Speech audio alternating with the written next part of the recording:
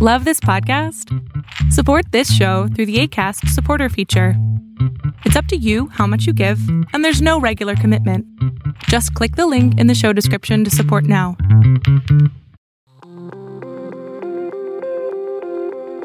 Hi, this is the Aaron X podcast. I'm Craig Eason, host and podcast producer, but also the editor of the Fathom World News site. And I'm finishing off this particular episode of the podcast in Oslo, where I've just come to get ready for the biennial North Shipping Trade Show and gathering where thousands of people from the maritime, ocean industries come together to get the latest updates in their industries, and where I'm, of course, back on the stage for the Blue Talks. A little bit more about that later on. But first, last week, there was news of the launch of a new network to bring together the training colleges in Europe. These are the colleges that offer maritime education and training for cadets and seafarers. In other words, the people that we need on the ships for the ships of the future.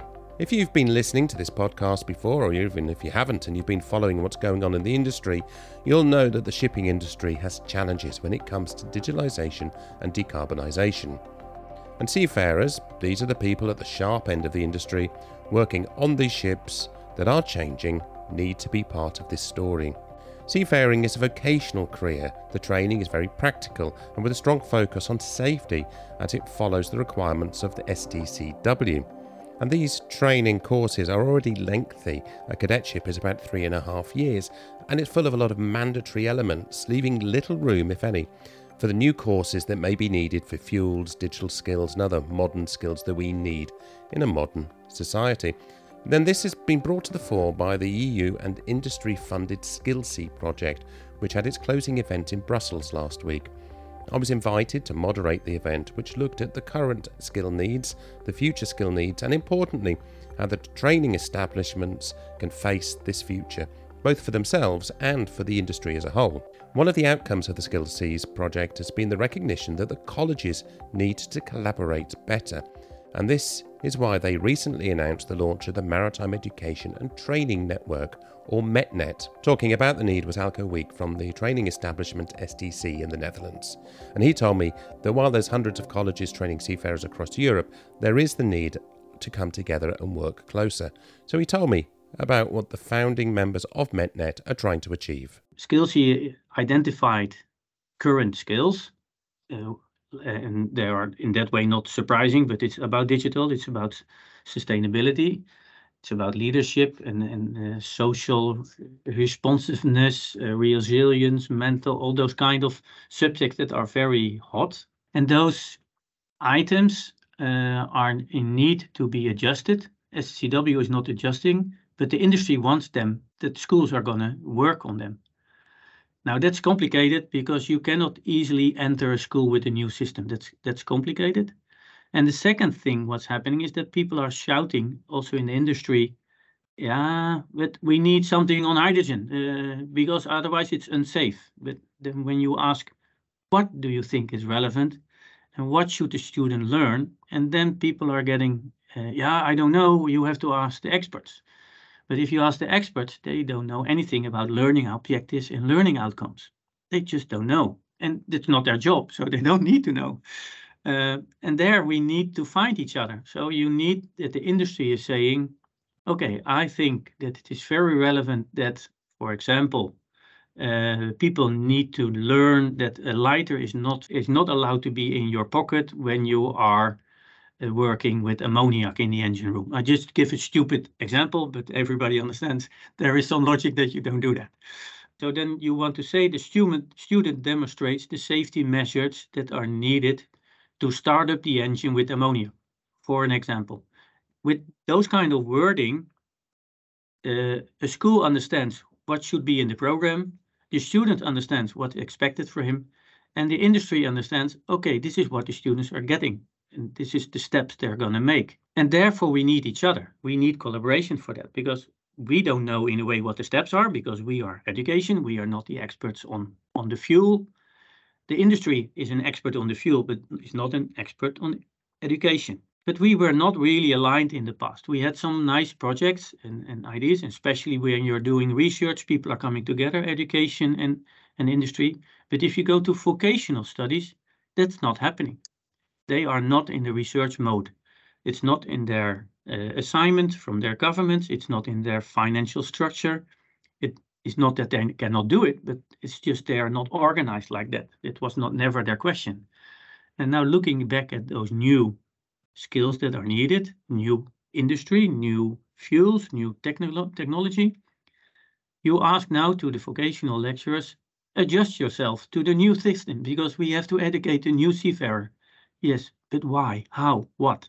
And then you say, yeah, but you have to research. They will not research. So they are in the end of the line. So if we are looking at the new STCW, if that's in 10 years, then the vocational schools will be the last ones to adjust their programs because they are not having the research capabilities to adapt that easily, meaning much longer. And when we are starting collaborating with bachelors, assisting vocational students, okay, listen with us in, go with the flow with us. And we are developing together with you learning outcomes and learning objectives. Everybody is then understanding, I have to focus there. I have to make a class on people are not using their lighter in an ammoniac vessel. And I will make a movie, I will make a story about it, I'll make a podcast, whatever. But then it's clear. So that's one of the very relevant things. But if you look at the industry, who are they going to talk to? Do they need to talk to every school in every country, in every regional?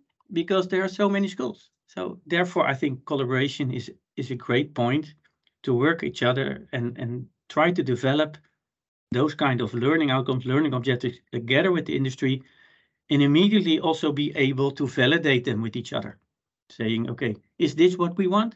Yes, this is what we want. And maybe that will be STCW in the future.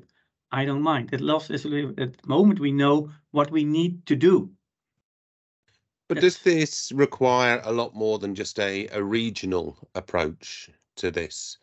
You've got METNETs launching now with a very European, but if you're looking at something that's STCW that's international, how do they sit together? How does an international regulation sit alongside the way that a regional network can deliver?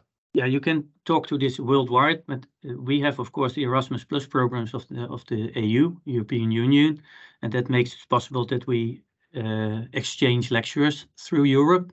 So therefore, it will be financially much easier to organize this than worldwide. Flying to Singapore or Japan is another issue to discuss. And you see also that the culture differences then are even bigger. They're already big. And we have learned in Skillsea project that before we started really producing, we were talking our tongues off because of all the difference in definitions, in education, in systems. We were flabbergasted in a way how different we are in still doing the same with STCW. And so it's so different, organized in every country and in different levels, in different ways. Some countries have not a very strong maritime cluster. Some countries have a very strong maritime cluster. So there the collaboration is a little bit easier. We have some language issues in some countries still, that English is what we're talking about, but that doesn't mean that everybody in the school talks English. There are only sometimes a few. So there are some challenges which are easily adapted in Europe than worldwide. And if you're starting too big, I believe it will never work. On the other hand, we don't have to work on every subject in every country in Europe on this item.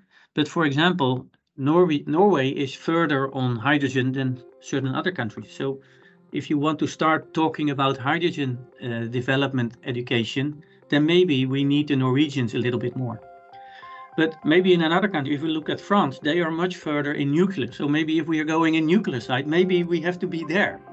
So the regional things are more that some countries are very good in certain directions and certain technologies, and other countries are in a different technology.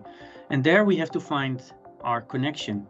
Alco Week from the Netherlands Training Institution STC and part of the 4-year Skillsea project, which led to the launch of METNET last week. Now, in the discussions at the Skillsea event in Brussels, we talked about the need for seafarers to be trained in the new technologies, as well as the awareness of why they're needed. One prime example, or perhaps set of examples, are the various wind assist technologies that are being developed in shipping. These are technologies with similar goals to significantly reduce the dependence of a ship on any fuel, whether it's CO2 emitting fossil fuels or the likely more expensive future fuels such as green methanol, hydrogen, ammonia, etc. But these are not simple technologies, and this is why companies developing the solutions are looking for helpful ship owners to let them test out their ideas. It is, of course, more complicated than that. And last week, Smart Green Shipping announced it had partnered with the UK-based company NTS, Nuclear Transport Solutions. Now, this may raise a few eyebrows, a seeming link-up between wind assist technologies and a company transporting nuclear material. SGS CEO and co-founder Di Gilpin is no stranger to the Aranex podcast, so I got her to explain this latest development. She's appeared on the show last time talking about the trial installation the company will be installing in the west of Scotland, thanks to some Enterprise Scotland funding. And now this latest announcement is part of SGS being part of a Wind for Change consortium, which has won UK funding to further develop the rigid wing system that Di and her team are developing, and to get proof of concept onto a ship to not only show how it works, but to give a certain amount of belief to the industry that it is part of the future. The Hunterston project is funded by the Scottish Government and is a test and demonstration programme for the fast rig, and we will be looking at the mechanical robustness of the systems, and we'll be looking at the performance output, so how much wind we can generate from it and create energy and thrust from, and how that maps back into our lab-based analysis around, which was conducted through CFD, computational fluid dynamics. That gives us the opportunity to make sure that we're super safe, and then we'll take that rig, or more likely an adaptation and improvement of version 2 of that rig, and install it onto the Pacific Grebe.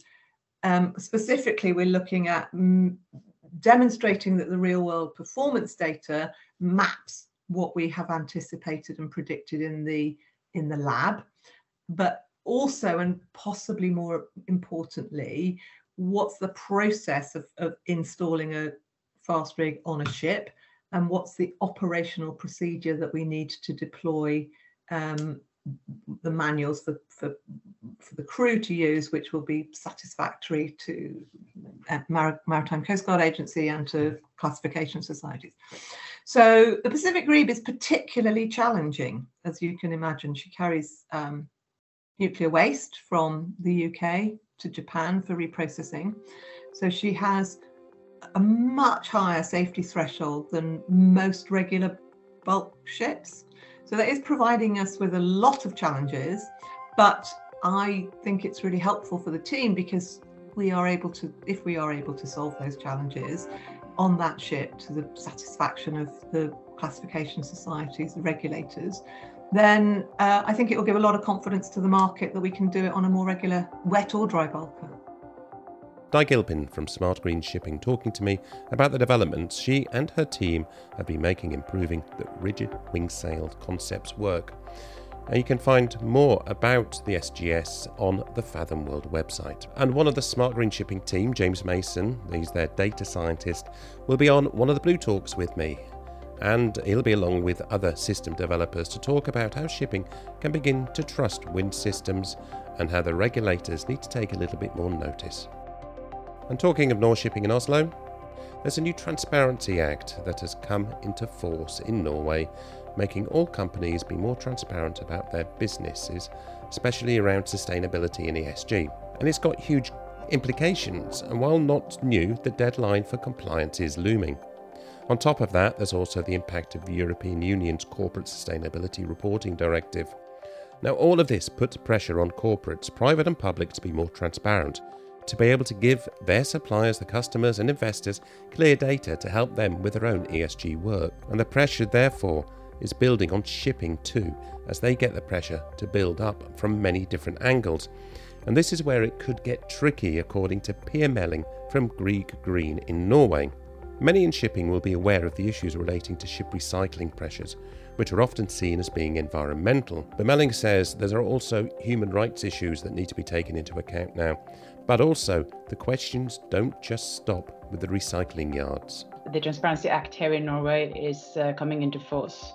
Well, you need to report by mid of this year, so it's coming in now, that you actually need to be able to show anybody that calls up your company and asks for documentation that you've done due diligence in your supply chain. And then the question is, how far down your supply chain can you go, or do you need to go as a shipping company, or how far will your customers go into your supply chain? But I think the good answer to that is that you go as far as you have an impact and as far as you can possibly go. And the drive is, of course, to make a positive impact by asking questions to your suppliers, especially on human rights and working conditions. But in general, I think the whole ESG question will start to emerge much more in your purchasing decisions. And we do talk to ship owners. Of course, we also have a ship owner in-house in the Grieg group.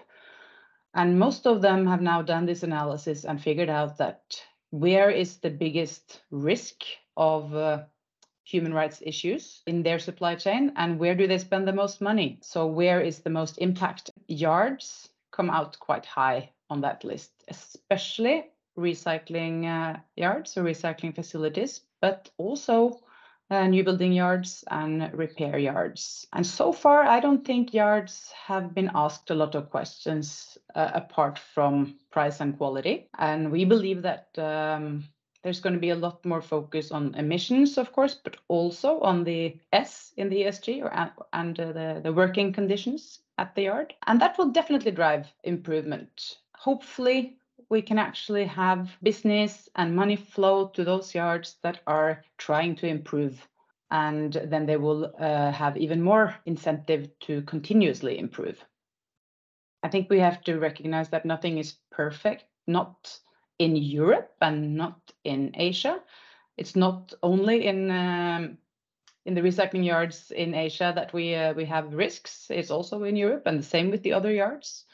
Nothing is really perfect, but we need to incentivize improvements, and that starts with transparency. We've all heard a lot of stories about the conditions in the recycling yards, notably some of those in Asia. There's been a lot of lobby groups that have put the spotlight on that. But it's a bit of a surprise to hear that there may be issues relating to repair yards and even the new building yards. I mean, how has this come about? And is it as serious as the recycling yards, do you think? And is it something that's going to have a huge impact on the price of things? I think if you buy a T-shirt today and you pay £2 for that T-shirt, you probably know that in the making of that T-shirt, things aren't great. So there is a link between how much we pay for a service and the quality, of course, of that service. And if it's too cheap, it probably means that some corners are being cut and the working conditions aren't great. But I would say recycling yards is where the risk is the highest, because that's basically where nobody's attention is at today. For new buildings, most ship owners have their own site team present. They really pay attention to what's happening. Also with dry docks, they have site teams, they have people present, of course, to safeguard the quality of the work that's being done, but also they do notice other things. So I think the fact that when the ship owner sells the ship for recycling, basically they feel that they're done with that ship, and it's not their responsibility anymore. And if nobody is then watching over what's happening, then a lot of different things can happen that we don't really want to promote. So I think that's why the ship recycling industry really deserves more light and more transparency and more attention, so that we can actually stop some of that practice, which is unsafe for the environment and for people, and incentivize better practice. But there is definitely, it comes at a certain cost to be really responsible in how you do any kind of job, right? So I think we need to realize that we have maybe to pay more, yes, to make sure that everything is done according to the standards that we expect. Peter Melling from Greek Green will be at North Shipping helping me unearth more about this and the issues of life cycle assessment across the shipping's chain of responsibility. At North Shipping, people come to find out what's new and, of course, meet up with colleagues and industry friends. It's also a perfect time to get updated. This year's North Shipping theme is partnerships. If you're actually at the exhibition hall for North Shipping, you can freely visit the Blue Talk stage and listen to one of the 12 talks on dedicated themes. Maybe you want to hear the latest about shipping competing for future fuels, about hydrogen and electrification, or perhaps you're keen to discuss digital connectivity and automation. Or it could be wind propulsion, onboard carbon capture, or maybe life cycle thinking, equitable financing of change, or the reality about green corridors. On the one stage over 3 days, there will be 60 experts on 12 themes, arguing with a seasoned journalists keen to uncover where the shipping and ocean industries are moving.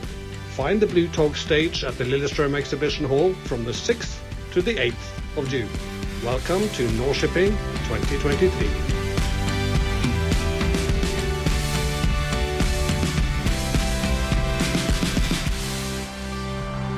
And now some digital news. Last week, Kongsberg Digital announced investment from Shell. Well, Shell Ventures to be accurate. Now let me explain. Kongsberg Digital is part of the Oslo-listed Kongsberg Group, and the Norwegian government is the largest shareholder of Kongsberg's shares. And that's partly because Kongsberg is, amongst other things, very closely linked to Norwegian defence. But it's also a large maritime technology company with a widespread list of interests.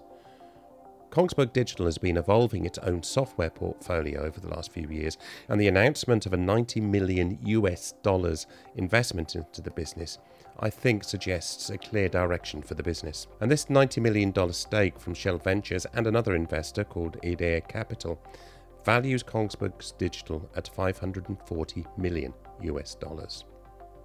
Kongsberg Digital's CEO is Shane McArdle. Now, I spoke to him about the announcement and why a company like Shell would have an interest in taking a stake in a company like Kongsberg Digital, and importantly, what this says about the energy transition and the importance of data. We were carved out from the group in 2016 as a centre of excellence for all things digital within the group. And then we very quickly turned these capabilities towards the various markets that we were have a large footprint in, and those markets tended to be maritime, of course, energy, renewables, power, and grid. So we started developing these capabilities specifically for these industries. And the idea, and I suppose the nature of digitalization, is pace. It's about accelerating the adoption of this technology. Is about moving the industries at a faster pace towards adopting these technologies in order for them to achieve targets around efficiency, sustainability, safer operations, these types of areas. And from very early on, Kongsberg Group said that we would look at Kongsberg Digital as a carve-out and as a carve-out on a path towards an IPO. So it was stated very quickly. This is the first step towards that IPO track. And we've talked about this over the last couple of years. So we have obviously a lot of interest in Kongsberg Digital, a very large technology company, Kongsberg being over 200 years. And we were able to get the interest of Shell Ventures, very well-known energy major and the venture arm of that energy major. And of course, a Norwegian company called Idea Capital, also a high growth investment company here in Norway. So together they've invested $90 million into Kongsberg Digital. And that equates to an enterprise value of post-money $540 million. So it's a real, I would say, first step towards that IPO, and it really provides us that capital and that equity to continue to develop the capabilities that we've been developing up to now, and give us that acceleration and oomph that we need for the next couple of years. So very excited about them coming on board and restructuring the ownership of who we are today. The clear point here is that Shell Ventures is that they, as an energy major, see an extremely important value in the data. Would I be right in thinking that Shell is taking that on board with this venture, with this investment into a company like Kongsberg Digital, and recognizing that getting more data and being able to evaluate and use that data is going to be incredibly important. Absolutely. We've been partnering with Shell now for about nearly 3 years now, and we've been on this digital journey with them, starting here in Norway, and now we're actually working with them on their global portfolio. And that global portfolio encompasses everything from, upstream, downstream, midstream, which also includes the maritime part of the energy value chain. And I suppose through that partnership, they got to know us well and understand our capabilities and what we're trying to do and our larger purpose for the heavy asset industry, which they really support. They really have supported us strongly over the last couple of years. And all things digital starts with the data, Greg. That's the fundament of what you're going to start with. Without data, you can't measure. Without measuring, you can't optimize. So you have to start at that point. Now, what we quickly need to understand is it's not just about the data. You need to link that data to a business value. How does that data connect to a job to be done, and how can that job be changed or reimagined?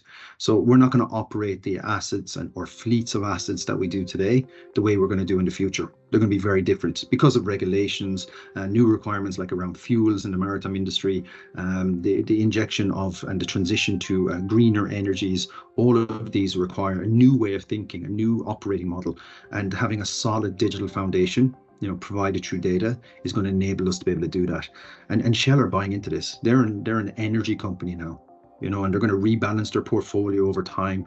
They've set themselves up with very strict targets of what they want to achieve by 2030, by 2050. And they're really going all out in that. And they're picking up various companies through venture arms like they're doing today that can support them on that journey. But not only them, they've said the industry. So they're really thinking in broad terms, not in isolation, but in very broad terms from an industry perspective. How can we solve this as an industry? That's Shane McArdle, Kongsberg Digital CEO on the investment by Shell Ventures, and he'll also be on the Blue Talk stage with me at North Shipping, where I could be talking to him about the fuel transition and why some of that data he was talking about is going to be so important. Well, that's it for this week's NRNX podcast, and a reminder, of course, you can come and find me in Oslo. You'll find me at the Blue Talk stage for nearly all the week, so come over and tell me a story. And coming up soon on the NRNX podcast, we'll be looking at the technology news at the CMAC Congress in South Korea, and then we'll be in London for the IMO's environmental talks. You know the ones about strengthening shipping's ambition and getting everyone, everywhere on board the change. So remember to sign up for the Fathom World newsletter and follow us on LinkedIn, and get this podcast followed on Spotify, Apple Podcasts, or whatever podcast app you use. Until the next time, goodbye.